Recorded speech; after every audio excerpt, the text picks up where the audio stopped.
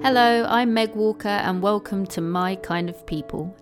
Join me as I speak to leaders and community members across the world who all share a passion for positive change. Each week we'll explore the power of community, leadership, passion and positivity, and the beauty that can be created when these values come together. Each guest has been a big inspiration to me and I'm grateful to call them my kind of people. I hope they'll be yours too. I'm so excited for us all to connect really soon, but until then, I'm sending big love, good vibes, and positive energy. Who are your kind of people? In this episode, I'm excited to introduce you to David Yim, a charity event runner and fundraiser. David, or Yimmy, as he is well known, is one of the most positive humans I know and dedicates so much of his spare time to fundraising for causes that are close to him.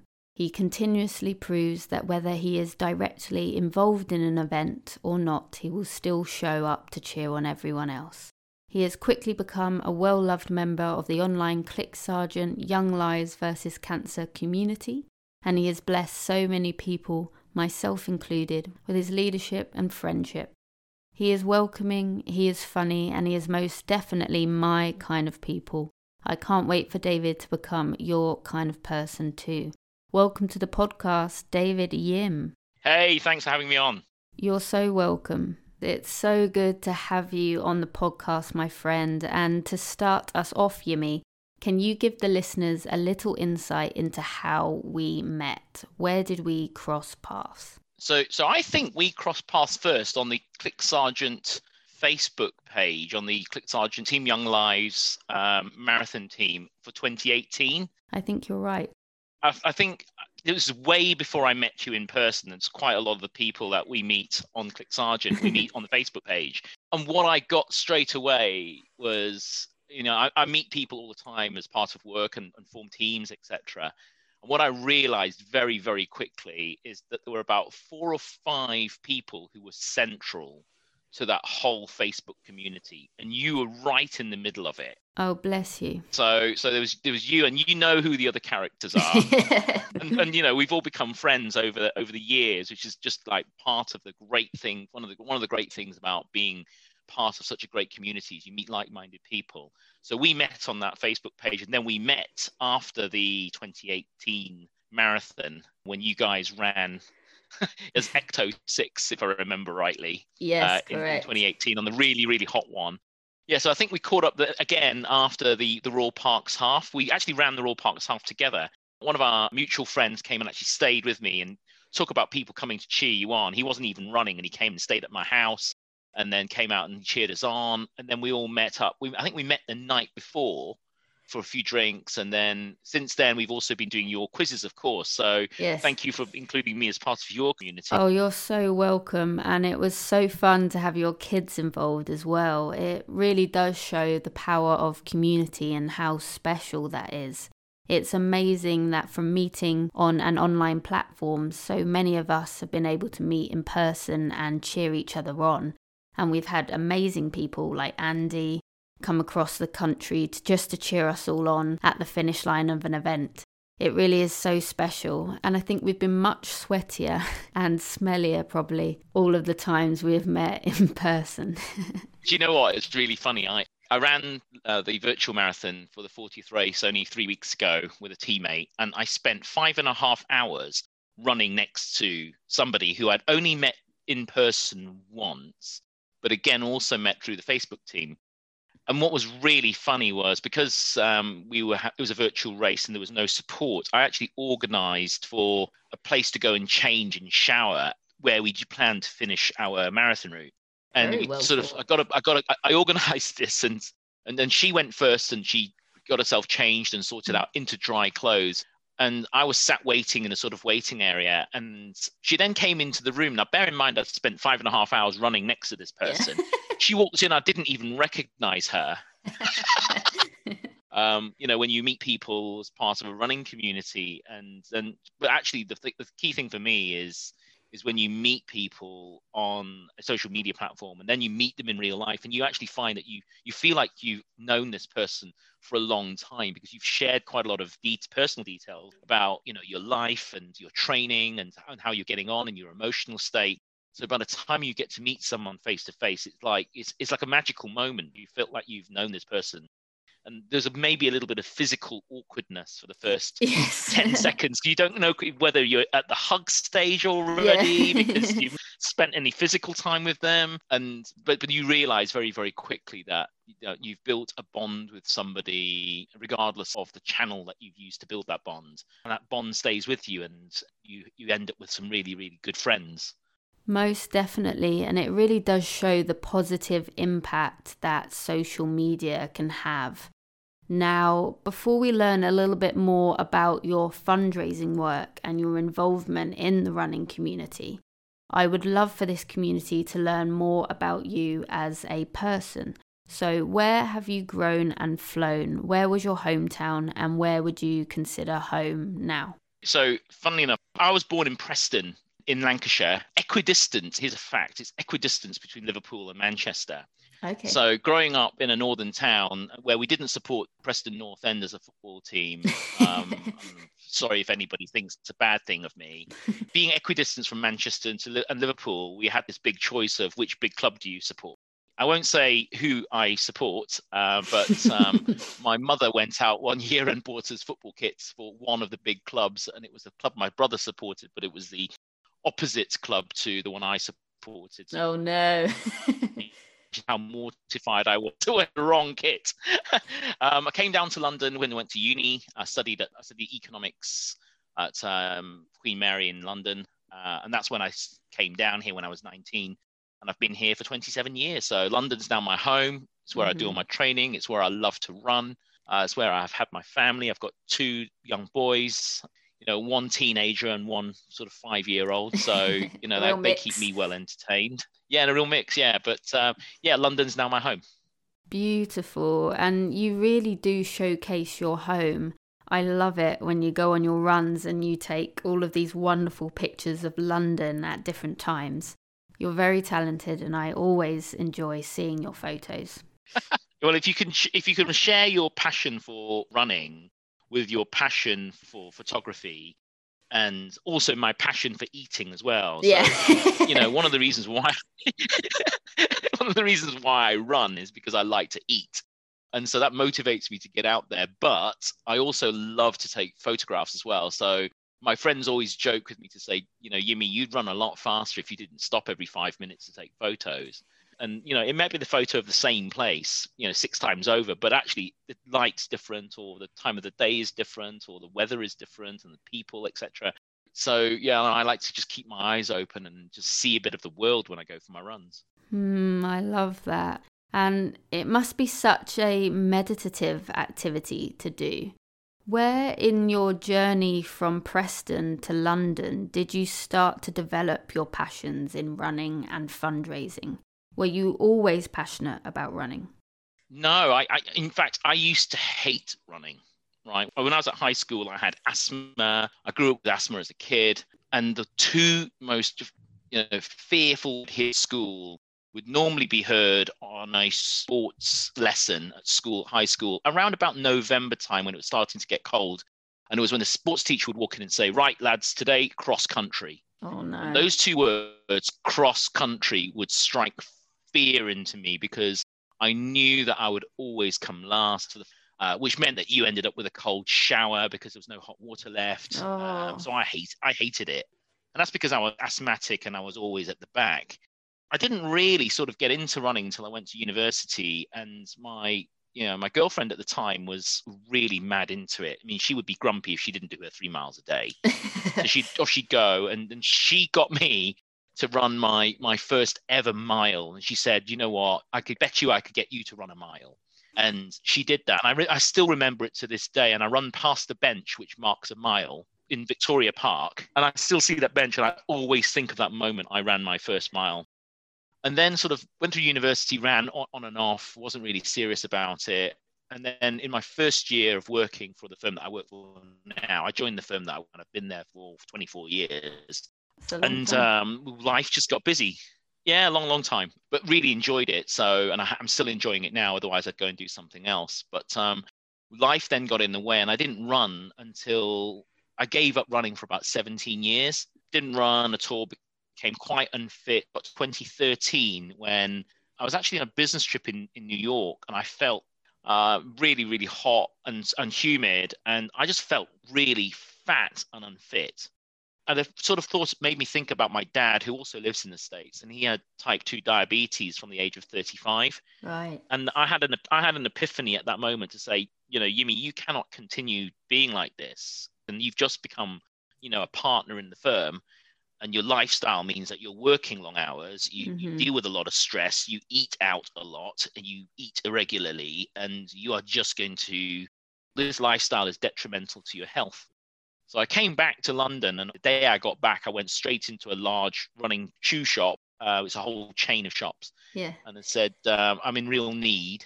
They fitted me out for a pair of shoes, and I downloaded the Couch to 5K plan and then started doing my running again.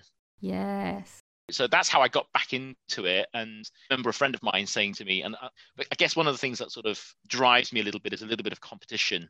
So I remember posting the fact that I just spent 200 quid on a load of running gear, and my friend said, they saw you coming. I bet you any money that, in 3 weeks' time, it'll be in a cupboard somewhere. And I thought, I'm going to prove you wrong. Good. So that spurred me on to actually do the whole Couch to 5K plan and then carry on running. And then I was going to do the London Marathon, grand ideas, thinking like my running plateaued after about a year. And I never really got more than 7 or 8K. And but was relieved that I didn't get the London Marathon place in 2015, because that was also the year my second son was born. Oh, okay. And the marathon was literally a week before his due. So you can imagine me being on the wrong side of London and my wife in labour. That would not have been ideal. So consequently, no, that wouldn't have been ideal. And then I applied to get a place, and I'll talk to you about how I got into the running for Click Sargent in 2018. Amazing, and good for you as well. I think it's especially hard if you found yourself in a rut or even starting to run for the first time. Like you said, achieving that first mile must have been so satisfying, having not really run before, or in your case, having had such a negative running experience previously. That must have made it difficult to not only physically run a mile, but also having to mentally overcome your fear around running and the negative connotations you'd created around it from school.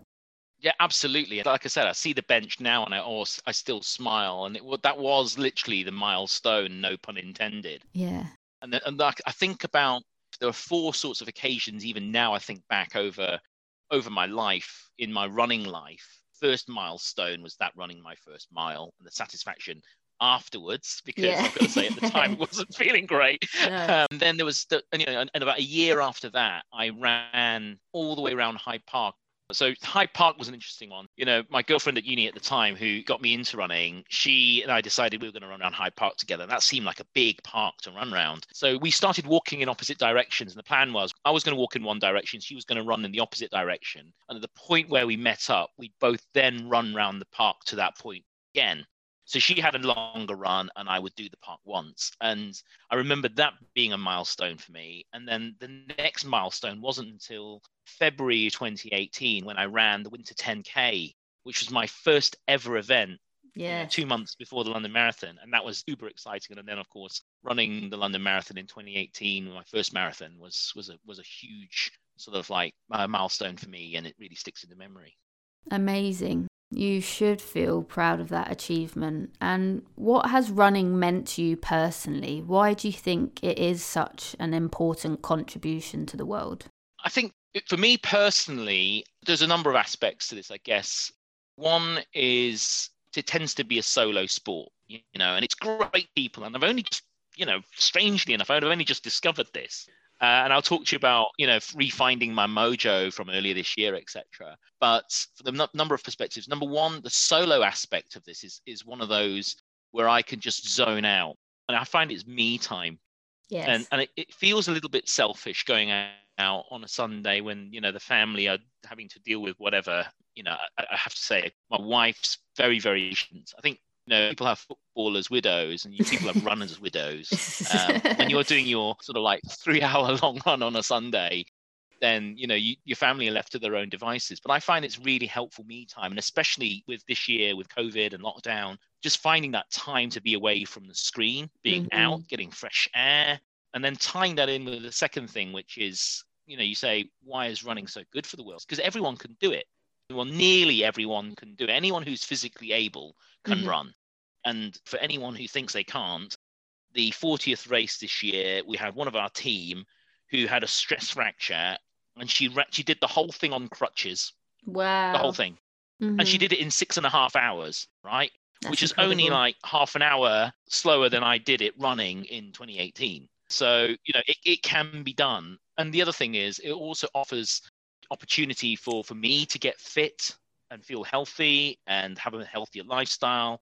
And it promotes a sense of healthy lifestyle for my kids as well. It sets a good example for my kids not to just sit in front of the TV and stuff. For sure. And why do you think it's been such a powerful tool for fundraising? I mean, people do different things for fundraising, right? And there are certain things that I can't do, right? So there's two sports that I really, really don't like, right? And I could never do. And Meg, that's why I tip my hat to you, right? I hate riding a bike.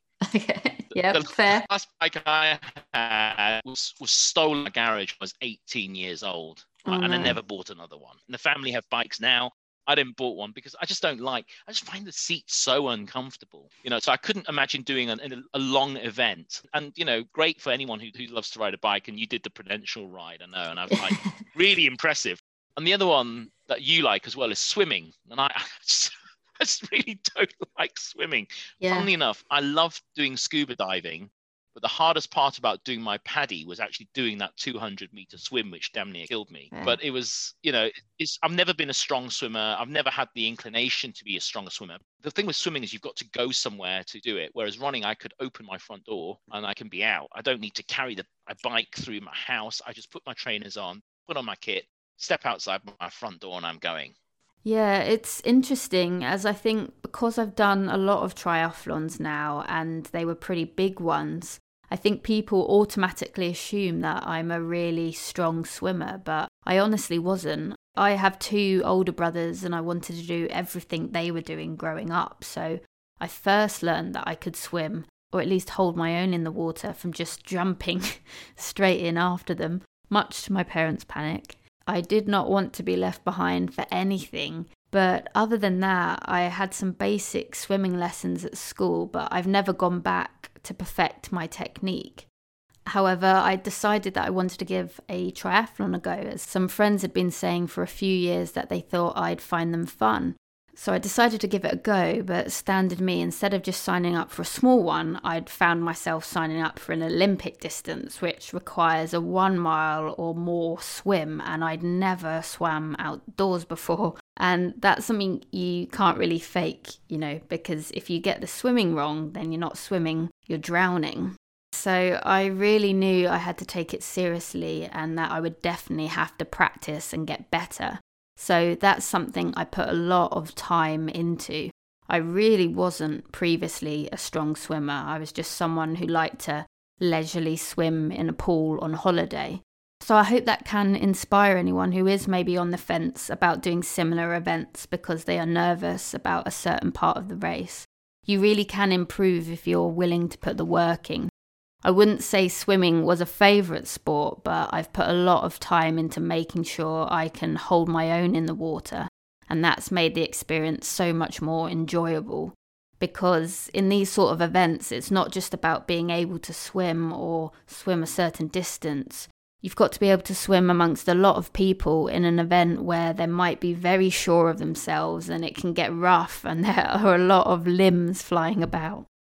I see it, it's crazy. I watch it on TV and I go, I admire anyone who could do it. And, my technique, and I think you've alluded to it already, is I don't swim. I stop myself from drowning. Yeah. And I'm literally arms flailing, not making much progress. But in terms of fundraising through running, I think it's simple to do because there are so many events which people look up to and people respect the distance. So the marathon is obviously such a big event. It's the world's largest single day fundraising event. Yes. And it does so much for charity and it is such high profile. Everyone knows it. because it appears on the BBC and it has been broadcast since they started it, 40 years ago. So people go, okay, you're going to run the London Marathon, and people respect that as a big event. A lot of people participate in.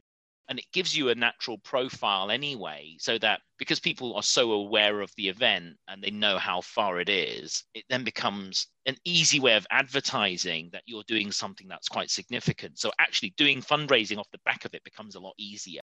If you're doing a triathlon in some faraway country somewhere, or even my friend, he does ultras in places like Utah, 100-mile unsupported runs where he's got to carry all his stuff with him. Incredible. And that's a much bigger feat than the marathon. But because there's zero profile about it and people don't know it, it's much harder to fundraise.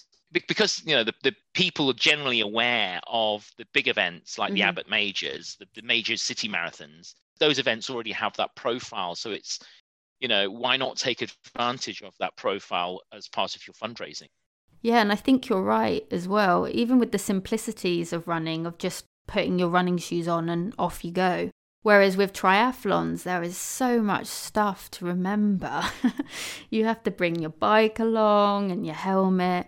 That's often the bit I actually find the most difficult. People will applaud me for the distance, but I'm like, it's been a journey just to get to the start, I'll tell you.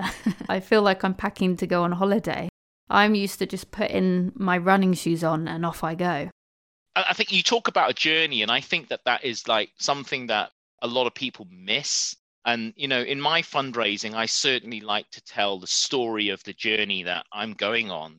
You can send out an email saying, I'm running the London Marathon, and everyone goes, oh, tell us when it is. But what they don't realize, and I think you've posted on this before, and I remember you posting on this saying, don't forget that when you run the marathon tomorrow, it's your victory lap. What people don't appreciate is there's months and months of sacrifice of going out there when it's raining, when it's windy, when it's snowing, when it's dark, sometimes when it's sunny, and all of that commitment that goes into it week in, week out for months on end before you actually get to marathon day. Yes. And I think telling that story is important, because otherwise people don't realize it's not a case of I wake up on the 26th of April or whatever the date is that year, I'm just going to put on a pair of running shoes and I can run 26 miles. It doesn't work that way. Yes, you're so right there. And it's things like you said, missing a big part of your Sunday and spending time with the kids because you are out running in all kinds of weather on your own, because you want to do your best on marathon day and you may well be representing a charity. Oh, totally. And it's not only your best. I mean, the thing that motivates me the most is actually, I think about all those dark days where my body doesn't want to cooperate. I'm tired. I've had a tough week at work. The weather's grim. And yet the plan says you've got to run 22 kilometers today. And those are the times when I really think about people who have sponsored me, the people who I'm going to help. And what really drives me more than anything else, and this comes through in my work at home or with my charity work, is around helping other people. I think we have an innate need as humans to be, one, to be part of a community and part of something. Yeah. And two, to be able to help others in some way. And that's what really drives me. There's some people who want to do this for bling. And I say that because there's a lot of bling behind me, but it's not that. For me, it's first and foremost, it's actually to raise money for an amazing charity. When you actually go and see the impact of what the charity does with the money that you raise. So I went to Poole House and I saw firsthand what real impacts the work that ClickSargent does has on families' lives. It really sort of brings it home to you. And that's what really motivates me. And that's what I think about when it gets hard, whether I'm a mile into a short run and I'm not feeling it, or I'm 10 miles into a half marathon and I'm thinking like, oh my God, this is hard today. And I think about the work and the impact that ClickSargent has, and this is why I'm doing this. That's the stuff that really keeps me going. Definitely. And you mentioned Poole's House, which is one of ClickSargent's homes away from home. So for anyone listening who is unfamiliar with this service, quite often when a young adult is diagnosed with cancer, they will have to travel to go and get treatment. And more often than not, it is usually at a facility that is miles from their own home. So if you imagine a young person not only has to deal with the fear of having received this diagnosis and the fear around having treatment, but they then also have to travel miles and miles away from their family. It's a horrible position to be in. So Click Sargent have created Homes Away from Home across the UK, which allows families to stay together and live closer to the treatment facility whilst their loved one is receiving treatment. And it truly is a life-changing service for so many young people and their families. And that's incredible that you've been able to see that firsthand. So they sent me an email after the 2018 marathon, and they invited me to go down to go and see Paul House and the work that they do. And I just jumped at the chance. I took the morning off work and I went to go and see for myself. Even now, it makes me feel warm and fuzzy in terms of, the level of care and thought that's gone into the facility, from just having basics there, like, toiletries there, just so that families who have literally been told your child or the young adult has to go straight into treatment, and you don't even have time to go home and pack a bag.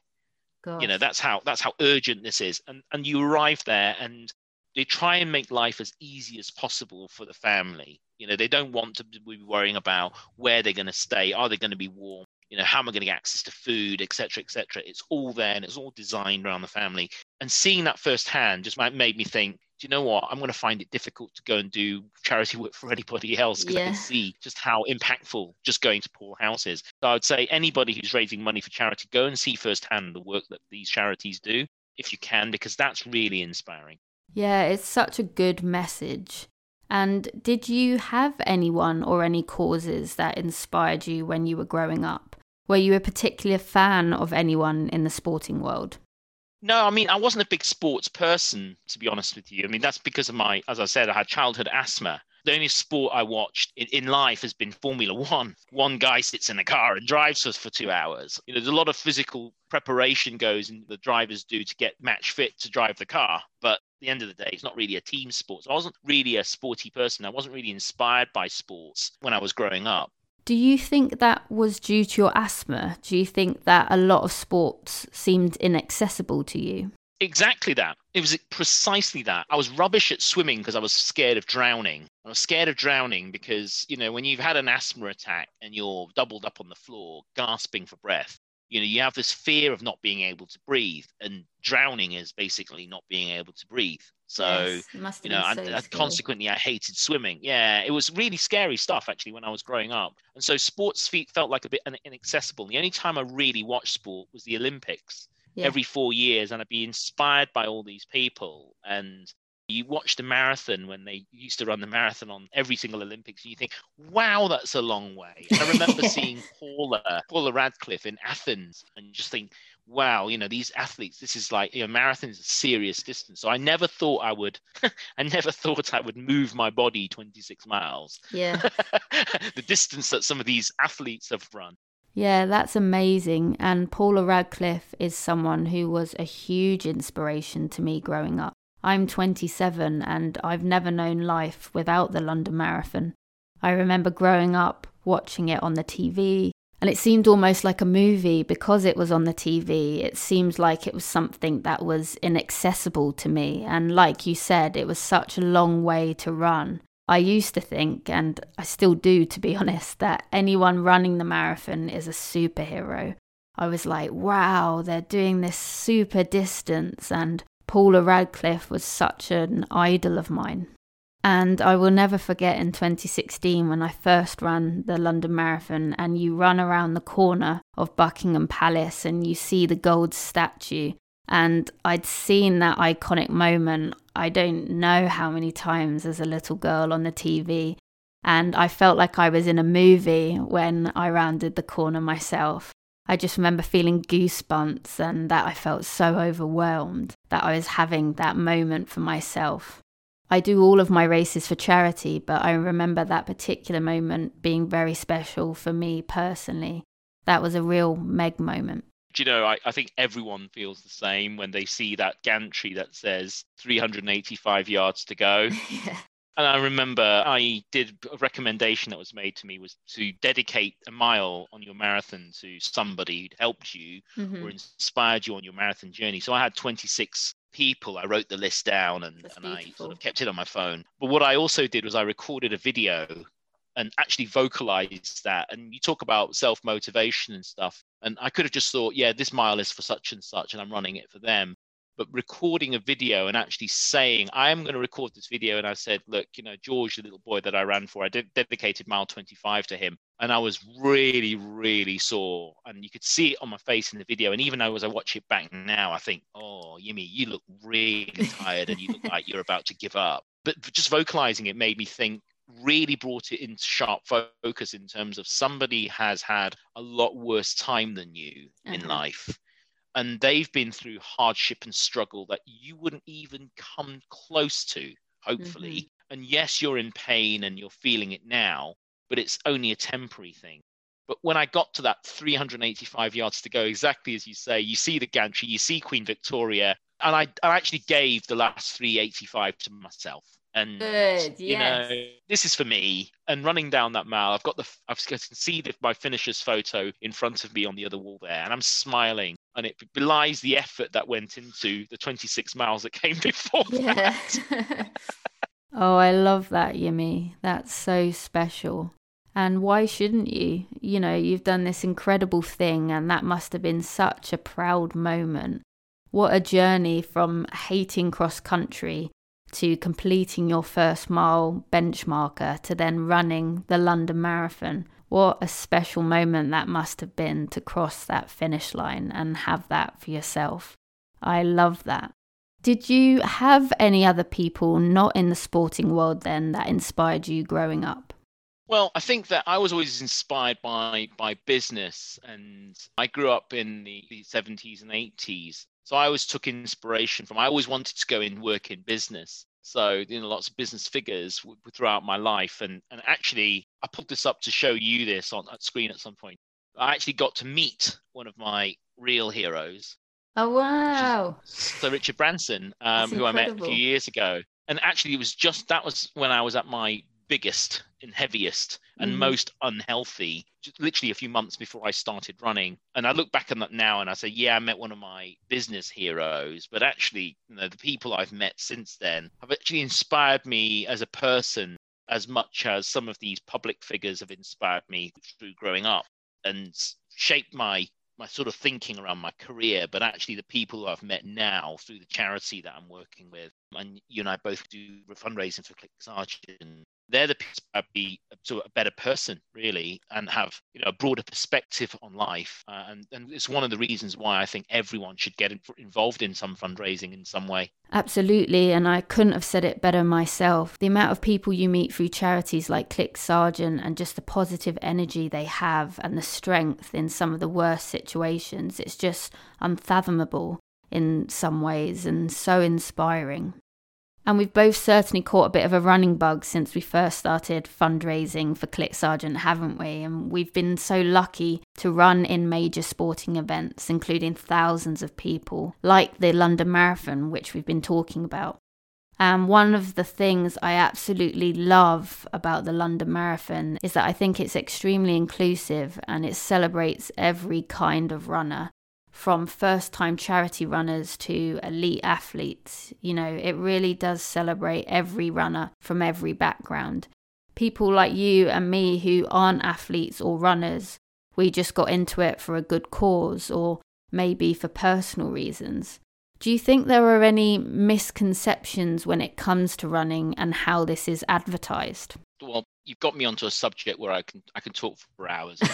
I think that many people have this misconception that running is only for really fit people, where I run around Greenwich and I see people start of the year. I see the few people who've made a New Year's resolution, and I make an effort to give everyone a thumbs up or a little wave, and in the past a high five. No matter how fast or slow they're going, if I pass somebody who looks like they've got really poor technique and brand new shoes, usually just after the 1st of January, I turn around, I give them a smile and I give them a thumbs up and I give them a bit of a fist bump to say, good for you to get out there. And I think that there is this view that running is quite an elitist thing, that you have to be really fit and you've got to be an athlete to do it.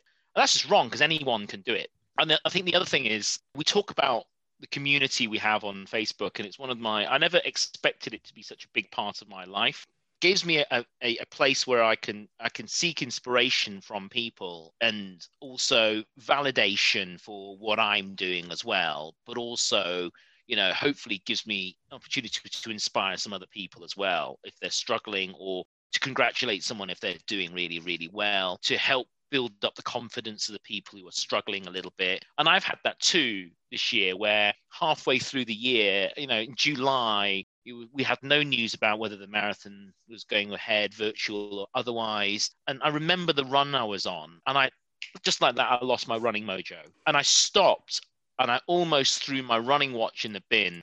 And I walked home, and I sort of like gritted teeth sort of thing, thinking like, why am I doing this? I don't want to be doing this anymore.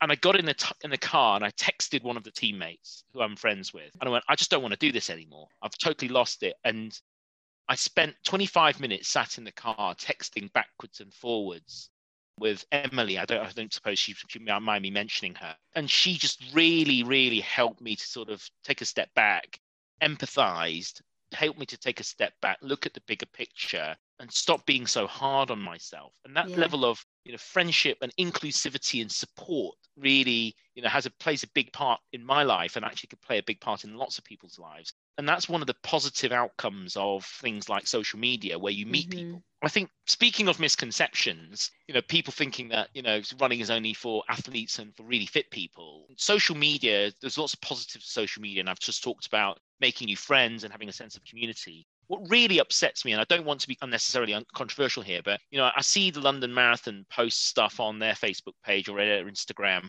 and half of the comments on there are really positive, likes, this is great, looking forward to it, super excited about it. And then a load of other people who are just, I don't know why, they just get on there and just gripe about the fact that they've applied so many times for the ballot, they haven't got a place, and it's become, too many charity runners and all this sort of stuff. And it really upsets me. And I've posted a few times saying, somebody's posted recently, and I've tried 11 times now and not, good luck, sort of being really grumpy. And I've just gone, well, if you want to run it so much, why don't you run it for a charity? There are thousands of charities who need the help and support of what London Marathon can do, and the platform that the London Marathon provides for charities. And so if you're that passionate about running, and have some care for whether it's other humans, children, dogs, cats, whatever, and as my wife wisely says, there's a charity for everyone out. Humans or animals. And if you like humans or animals, then you can find a charity that suits you. So why don't you, rather than putting all your energy into negativity and spreading negativity on social media, put the same amount of energy into fundraising, into supporting a cause that you're passionate about. What a positive change that would have on the world. Oh, yes. I'm so glad you said that. It's such a good point, and it's something that's made me so, so proud to run the London Marathon. Not only because it's my city, but I think they really have worked so hard to be inclusive, even with the wheelchair event as well. I find that just as exciting, and I think it's just as much part of the main event. It shows that a marathon really can be accessible to so many people. And there's nothing I find more exciting than to see all of the charity vests on Marathon Day. I also want to make it clear that there are also elite runners and other runners that do run for time, and there is absolutely nothing wrong with that. I'm always so impressed. I'm usually about halfway round and I see all these spring chickens running the other way. It makes me think, oh great, there must be a turn in a minute, because they can't possibly be at 22 miles and be running with that much of a spring in their step. But I'm usually very surprised when I found out that nope, they are in fact that springy at 22 miles. But I think that's what makes the event so special. Running can mean so many different things to everyone. Do you know what? And every time I see negative comments, and I'm having a day where I think, I'm going to challenge some people's thinking here. And I go on there and I'm feeling a bit brave. I hold back until I see where somebody's being really, really negative. And I say, don't forget, this is what Disley and Braysher wanted to do. It was their original intent. Go on to the London Marathon website, click on their values and look at what their values are. This is the purpose of the marathon. And I know there are other marathon across the world where it's more of the race and it's less about charity. But as I said before, Meg, and as you know, the London Marathon is the biggest single day fundraising event in the world. Raised over $1 billion for charities so far since its inception, and raises 60 odd million every year, which is why this year in particular with COVID-19, it's been a real challenge for a lot of these charities. And so we all need to carry on and do our bit. And I've been saying to a lot of people, don't let COVID-19 define your 2020. Let the work that you do, the charities that you support, the marathons or events that you run, whatever it is you do, let that define your year, because that's a positive thing. Whereas too many people moaning about how difficult life in lockdown is. And as the family of the child that inspired me to run for Clexargent in the first place, saying, we've been in lockdown for the last 3.5 years. You live with a child who's got leukemia, and they are highly at risk of infection, and you basically have to make sure your house is clinically clean. You don't have time to go to work because you have to look after a sick child. That's life in lockdown. And people are complaining that they have to stay at home and can't go out and have a social life, etc. Just think about, there are a lot of people who are a lot worse off than you. And that's, again, it's the sort of thing that I think about. And it's the reason why I think a lot more people should get involved in charity work. Because if you get involved in charity work, and that's all to do some good somewhere to somebody who is disadvantaged, whether it's humans or animals who are, at risk or disadvantaged, then you get to see a slightly different perspective on life.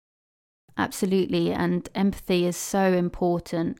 2020 had been an unexpected year, and it has certainly brought its challenges, but I also think it's been a phenomenally positive year in terms of the growth that it has brought, the empathy that it has created. And I think with challenges comes growth.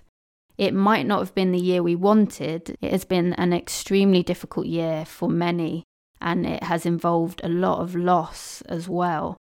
And I can't imagine some of the experiences that people have had. But I also think the year has hopefully brought a lot of empathy.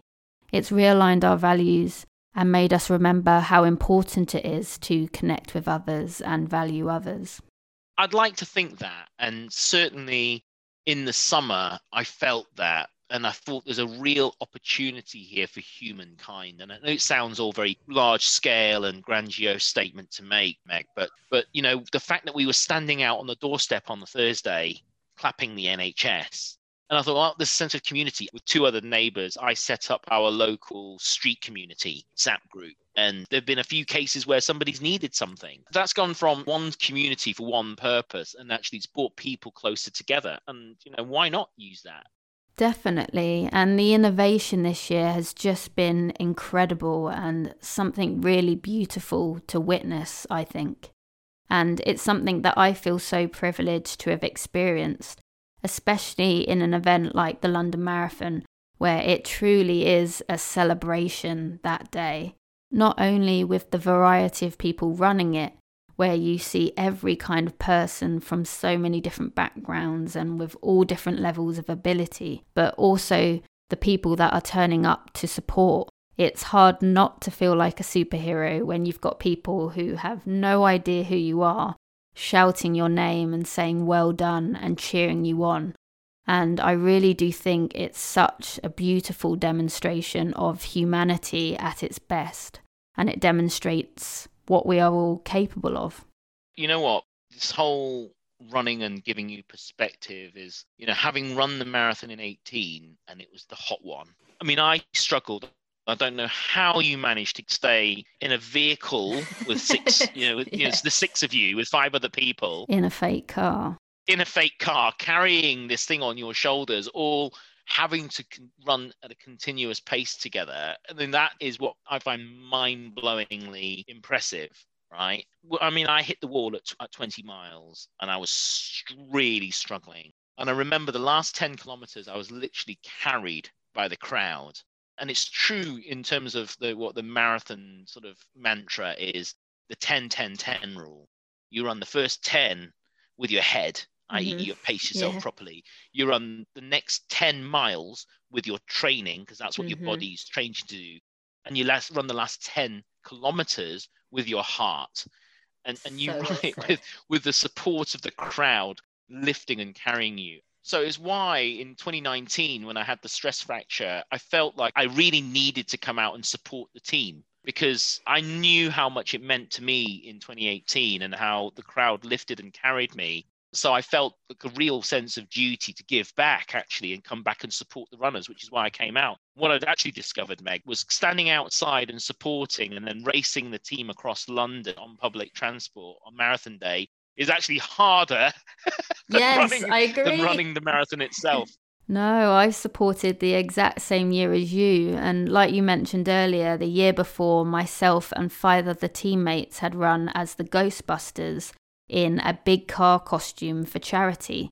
And we completed that in 2018. So in 2019, I just came to watch like yourself, and I found myself feeling more tired and exhausted than when I was running the year before in a massive costume. So I have so much appreciation for anyone who comes to support. That is a tiring role. Absolutely. And an essential role. And it's when you realize how much organization goes in by the Click Sergeant team. And the rest of the charities who have those cheer stations will be the same. And you have a newfound appreciation for what it's like. I actually came home and said to my wife that I'm knackered. I don't know how you managed to get round and see me in 4 different places last year with my youngest in a pram. And you managed to get across town and cheer me on. And that meant a great deal to me. And so even now, when I'm not running events, I couldn't run the big half earlier this year, but I knew it came right past my office. So I stood outside in the cold and cheered everybody on as they ran past. Good for you. That's so kind.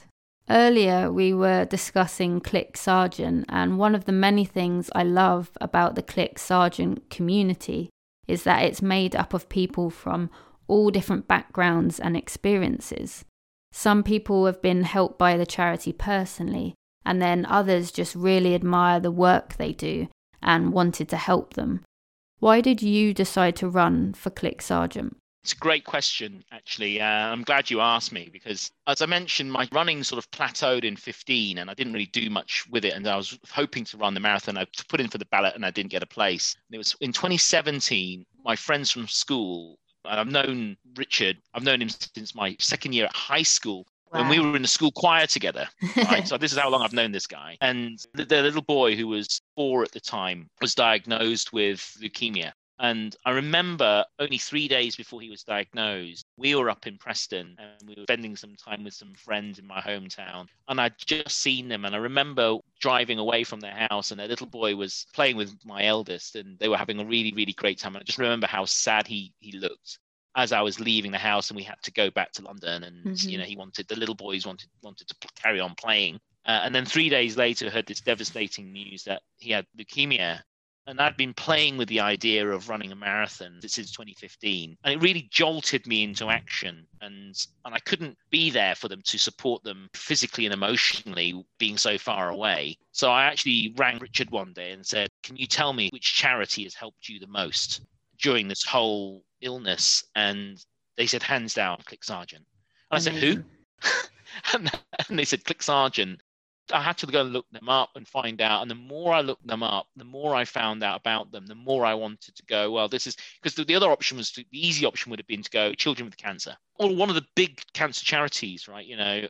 Cancer Research UK, but they're massive charities. And, I thought, actually, I want to work for a smaller charity where I can make a bigger impact.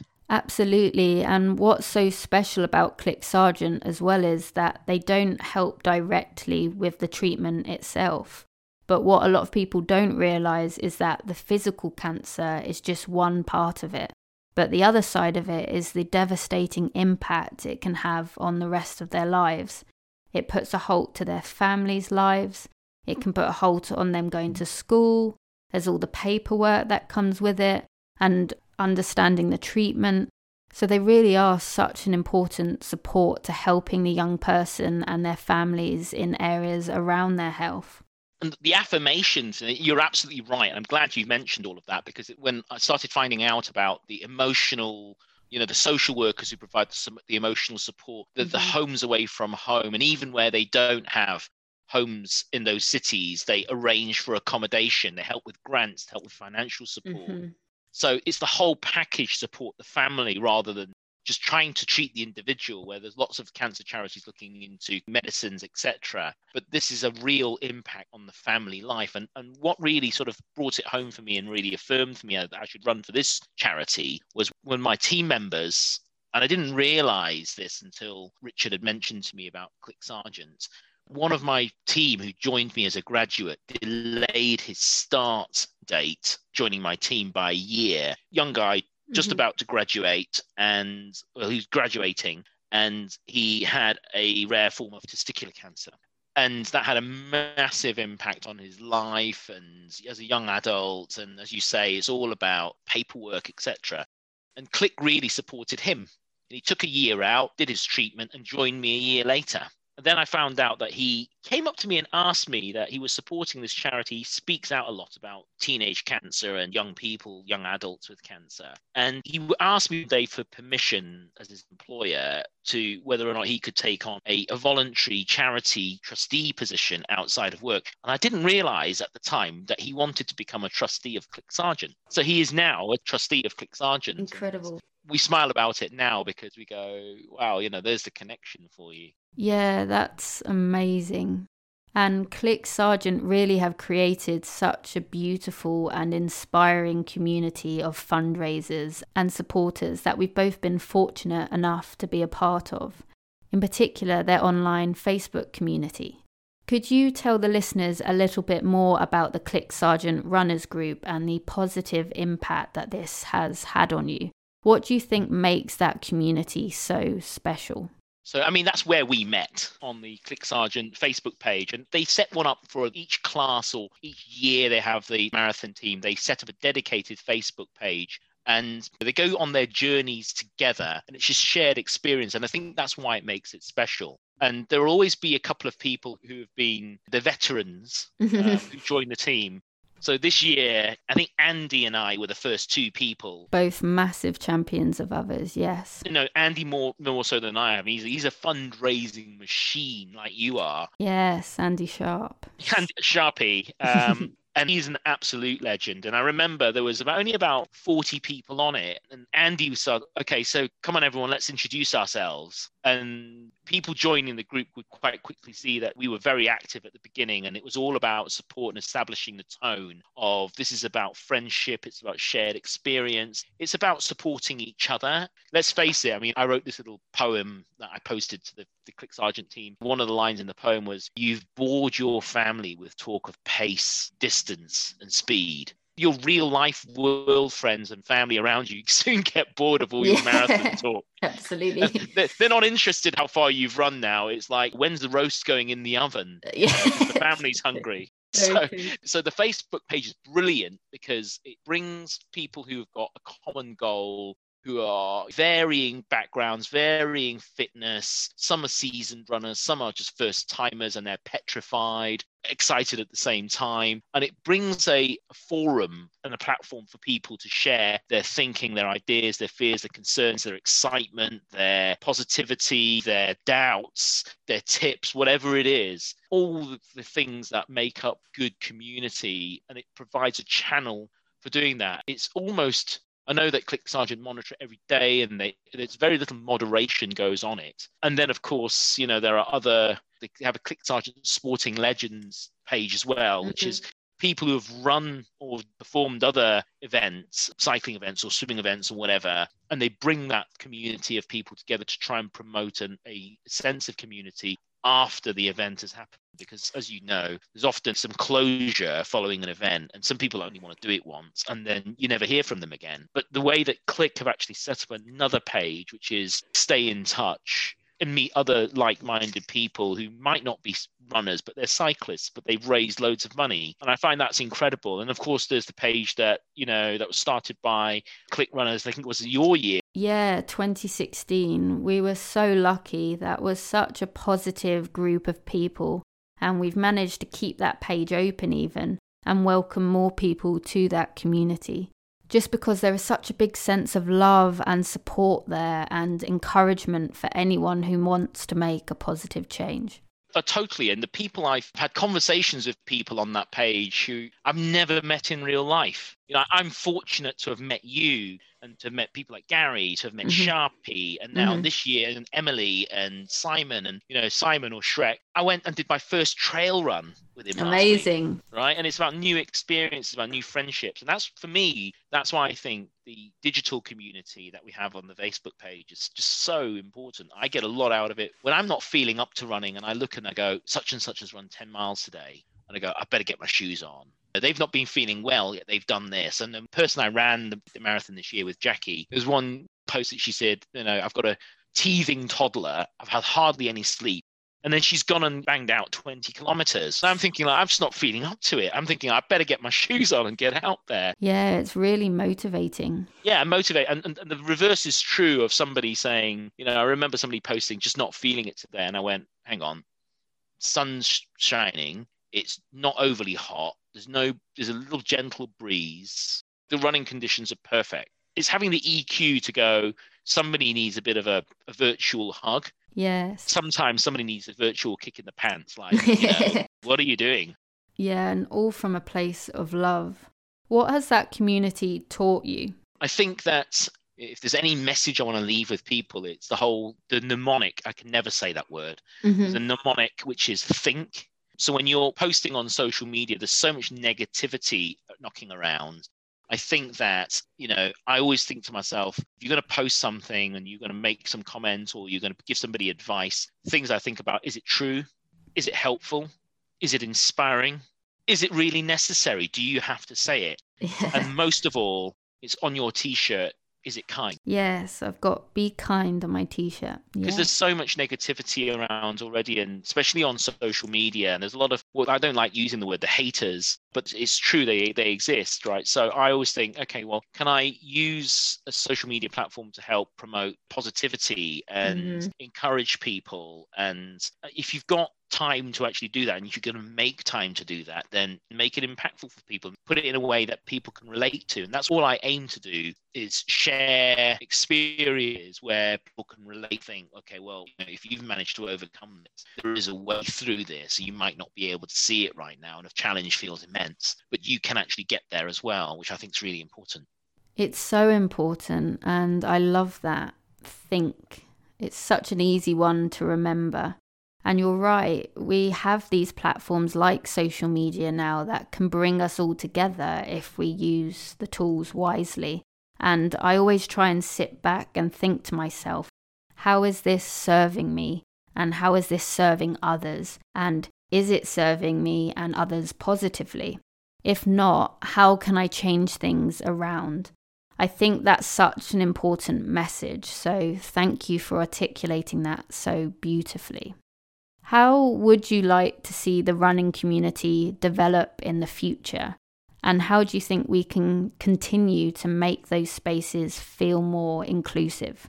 I think that this is a big question, is down to leadership, Meg. And there's different forms of leadership. You can be appointed as a leader. You can be a leader through being a senior person at work, etc. But I think with this community, I think it's about leadership through behavior.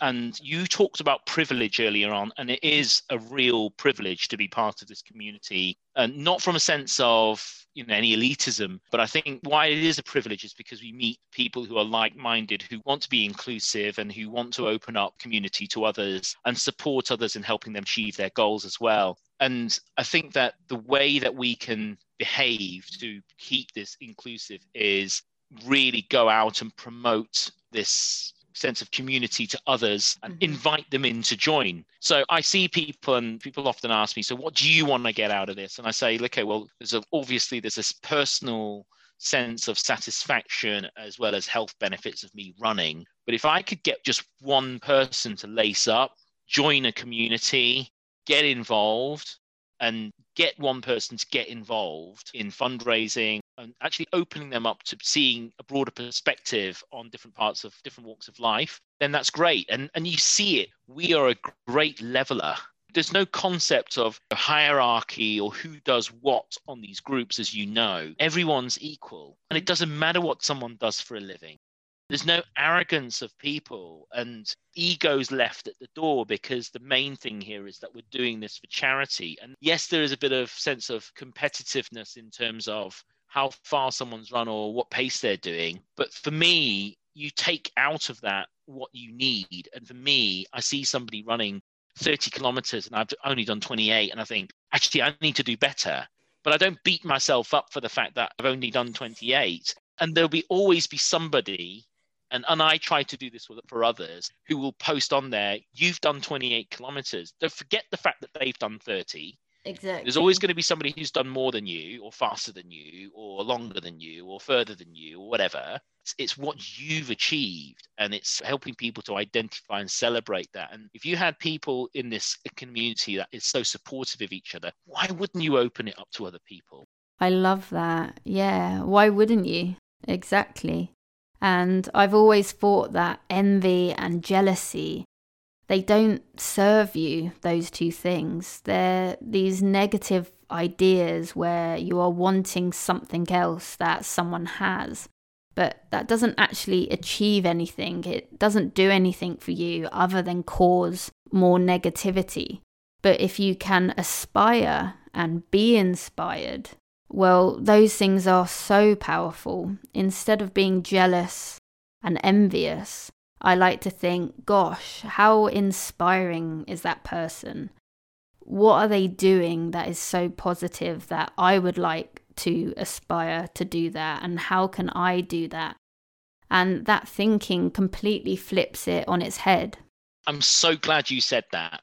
I mean, I'm literally, my hairs on my neck are standing up on end as you say that. And the reason why is because often you can't control your emotions. You will feel upset. You can feel sad. It's okay to feel sad. It's okay, actually, to feel envious and jealous. If you can channel that energy that comes from the emotion into something that is constructive and positive, and instead of me griping about it and feel envious, try congratulating that person first. Let's be kind, right? And if you're feeling jealous of them, it's because they've done something you feel you can't do, or they've got something you feel you can't have, but you can actually work harder to get to it. So if you could channel the energy that you feel from the emotion, and it could be a negative emotion, but you have a choice. If you can choose to positively channel that energy into some action or some plan that you can then execute to achieve something greater, then that has got to be a positive thing. But everybody has a choice around this.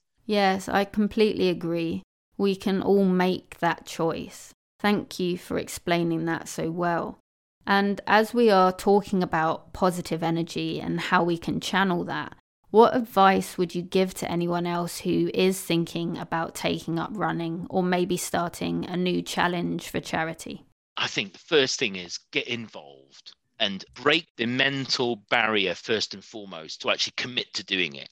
And then the second thing is commit to doing it. There's no more commitment than when you tell the world you are doing it. I have to admit, I got a place in May 2017 for the marathon in 2018. So I knew, but I did not tell anyone I was doing it until 2 weeks before Christmas. And looking back on it now, I go, Yemi, that's crazy, right? Because you wasted 6-7 months worth of fundraising opportunity. Mm-hmm. But I'll be really honest with you. I'm always honest with people who ask me about this. And I say, it's because I didn't believe I could actually do it until early December. And I wasn't willing to make a fool of myself by saying, I'm going to go and do something and then actually not be able to do it. But what telling the world that I was going to run the marathon did for me was it gave me some serious focus, because it meant, hey, you know what, you've told everyone you're doing this. And if I make a promise to somebody, I usually do it.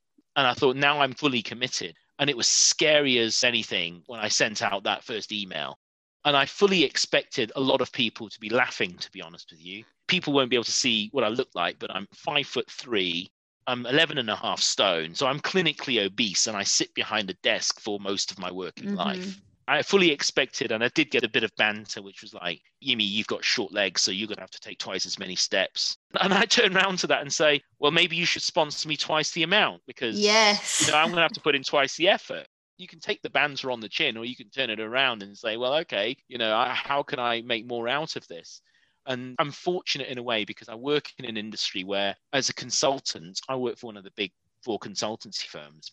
I know a lot of people. I have a wide network, and I know a lot of people who work in financial services who will be very competitive by nature, who respect the distance of a marathon and will say, good on you for actually giving this a go, and therefore be more willing to sponsor me. Yes, there'll be a few people who might go, well, you're never going to do that. Forget them, right? Because the vast majority of people said, this is amazing. I can't believe you're doing this. Congratulations for getting a space. And where do I sponsor you? Amazing. And what blew me away, Meg, was that I posted a £2,000 target on my Just Giving and sent out one email. And in 11 days, I hit my target. Wow. How special is that? And the confidence that gave me was like, wow. And then every hard run, I remember late January, I got in the car. It was a Friday night. I drove to Greenwich to the start line. It was -2 degrees. It was dark. There was snow on the ground. I was thinking, what am I doing?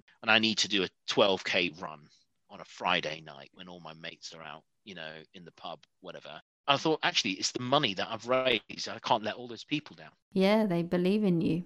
And that is the one thing that you can get from the community, is an affirmation of your self-belief, because a lot of people lose that self-belief. And I think whether it's my job or it's not, or I feel I have a duty to everybody on the team to actually say, no, you should believe in yourself, because I believe in you, because you're on this team, you contribute. Even if your contribution is a like on somebody else's post, that's the community coming together to support each other. And that stuff is just golden.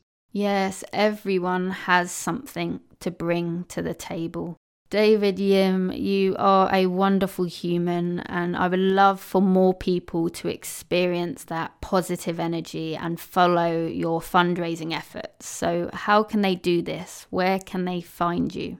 Just on Just Giving. I think, I have one platform. I tend to post a lot on the ClickSargent Facebook page because that's the team page. But actually, on my fundraising page on Just Giving, I set up a new page every year. I think it's David Yim 2020. I give snippets of my training and what I'm going through at the moment, and I post regular updates on there. So you'll always find me on Just Giving, which is the platform that I use for fundraising. Perfect. And 2020 has been an interesting year in terms of a lot of events having to be postponed. Do you have any upcoming events in 2021 that people should look out for? I just want to keep healthy and fit, and I feel like there's some arm twisting going on with some teammates, mainly the captain. Oh, I believe it. I've got the big half coming up in April next year. I've got the Landmarks half, which I'm running for ClickSargent, which is why my new vest has just arrived. Amazing. And then I'll find out in a week's time whether or not I've got a 2021 deferred marathon place. If I get that, then I can then apply for a 2021 marathon place in April to raise even more money. But I also then got inspired, and I'll tell you why you're going to smile at this. I saw your photo on the Berlin Marathon page. Here we go. And I went, hang on a minute, I could get a ClickSargent charity place for Berlin. So I clicked on the button and your face appeared. And I thought, that's giving me a sign. There's a picture of you at the event. And so I posted on our personal ClickSargent page. Meg's appeared on the ClickSargent page. And one of the team was like, so Yumi, are you signing up? And then Jay's come on with a get involved, Yumi.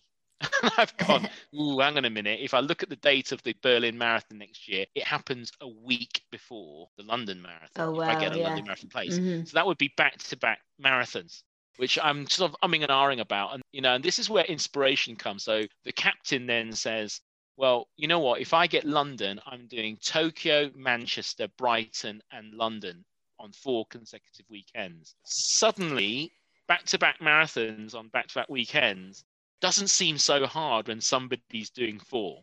Yes. So there's always somebody who's going to outrun you or do something crazier than you will do. But if it inspires you to do something more than you would have done, then that's got to be a great thing. Yeah, I think I'm in a similar position this upcoming year. Things keep getting deferred, and all of a sudden I've got 3 marathons close together already. So 2021 is looking to be quite a busy year for running. And Yemi, you are a gem. Thank you for the positive energy that you bring to others. Thank you for your generosity. Thank you for coming on the podcast, and thank you for being my kind of person. It's an absolute pleasure. Thanks, Meg, for having me on. It's been great to be part of your community. You are so welcome. Keep on running, my friend. Thank you so much for listening to this week's episode of My Kind of People. I hope you felt the positive energy from this week's guest. If this episode was of value to you, then please rate, review, and subscribe. It's so greatly appreciated. Thanks again.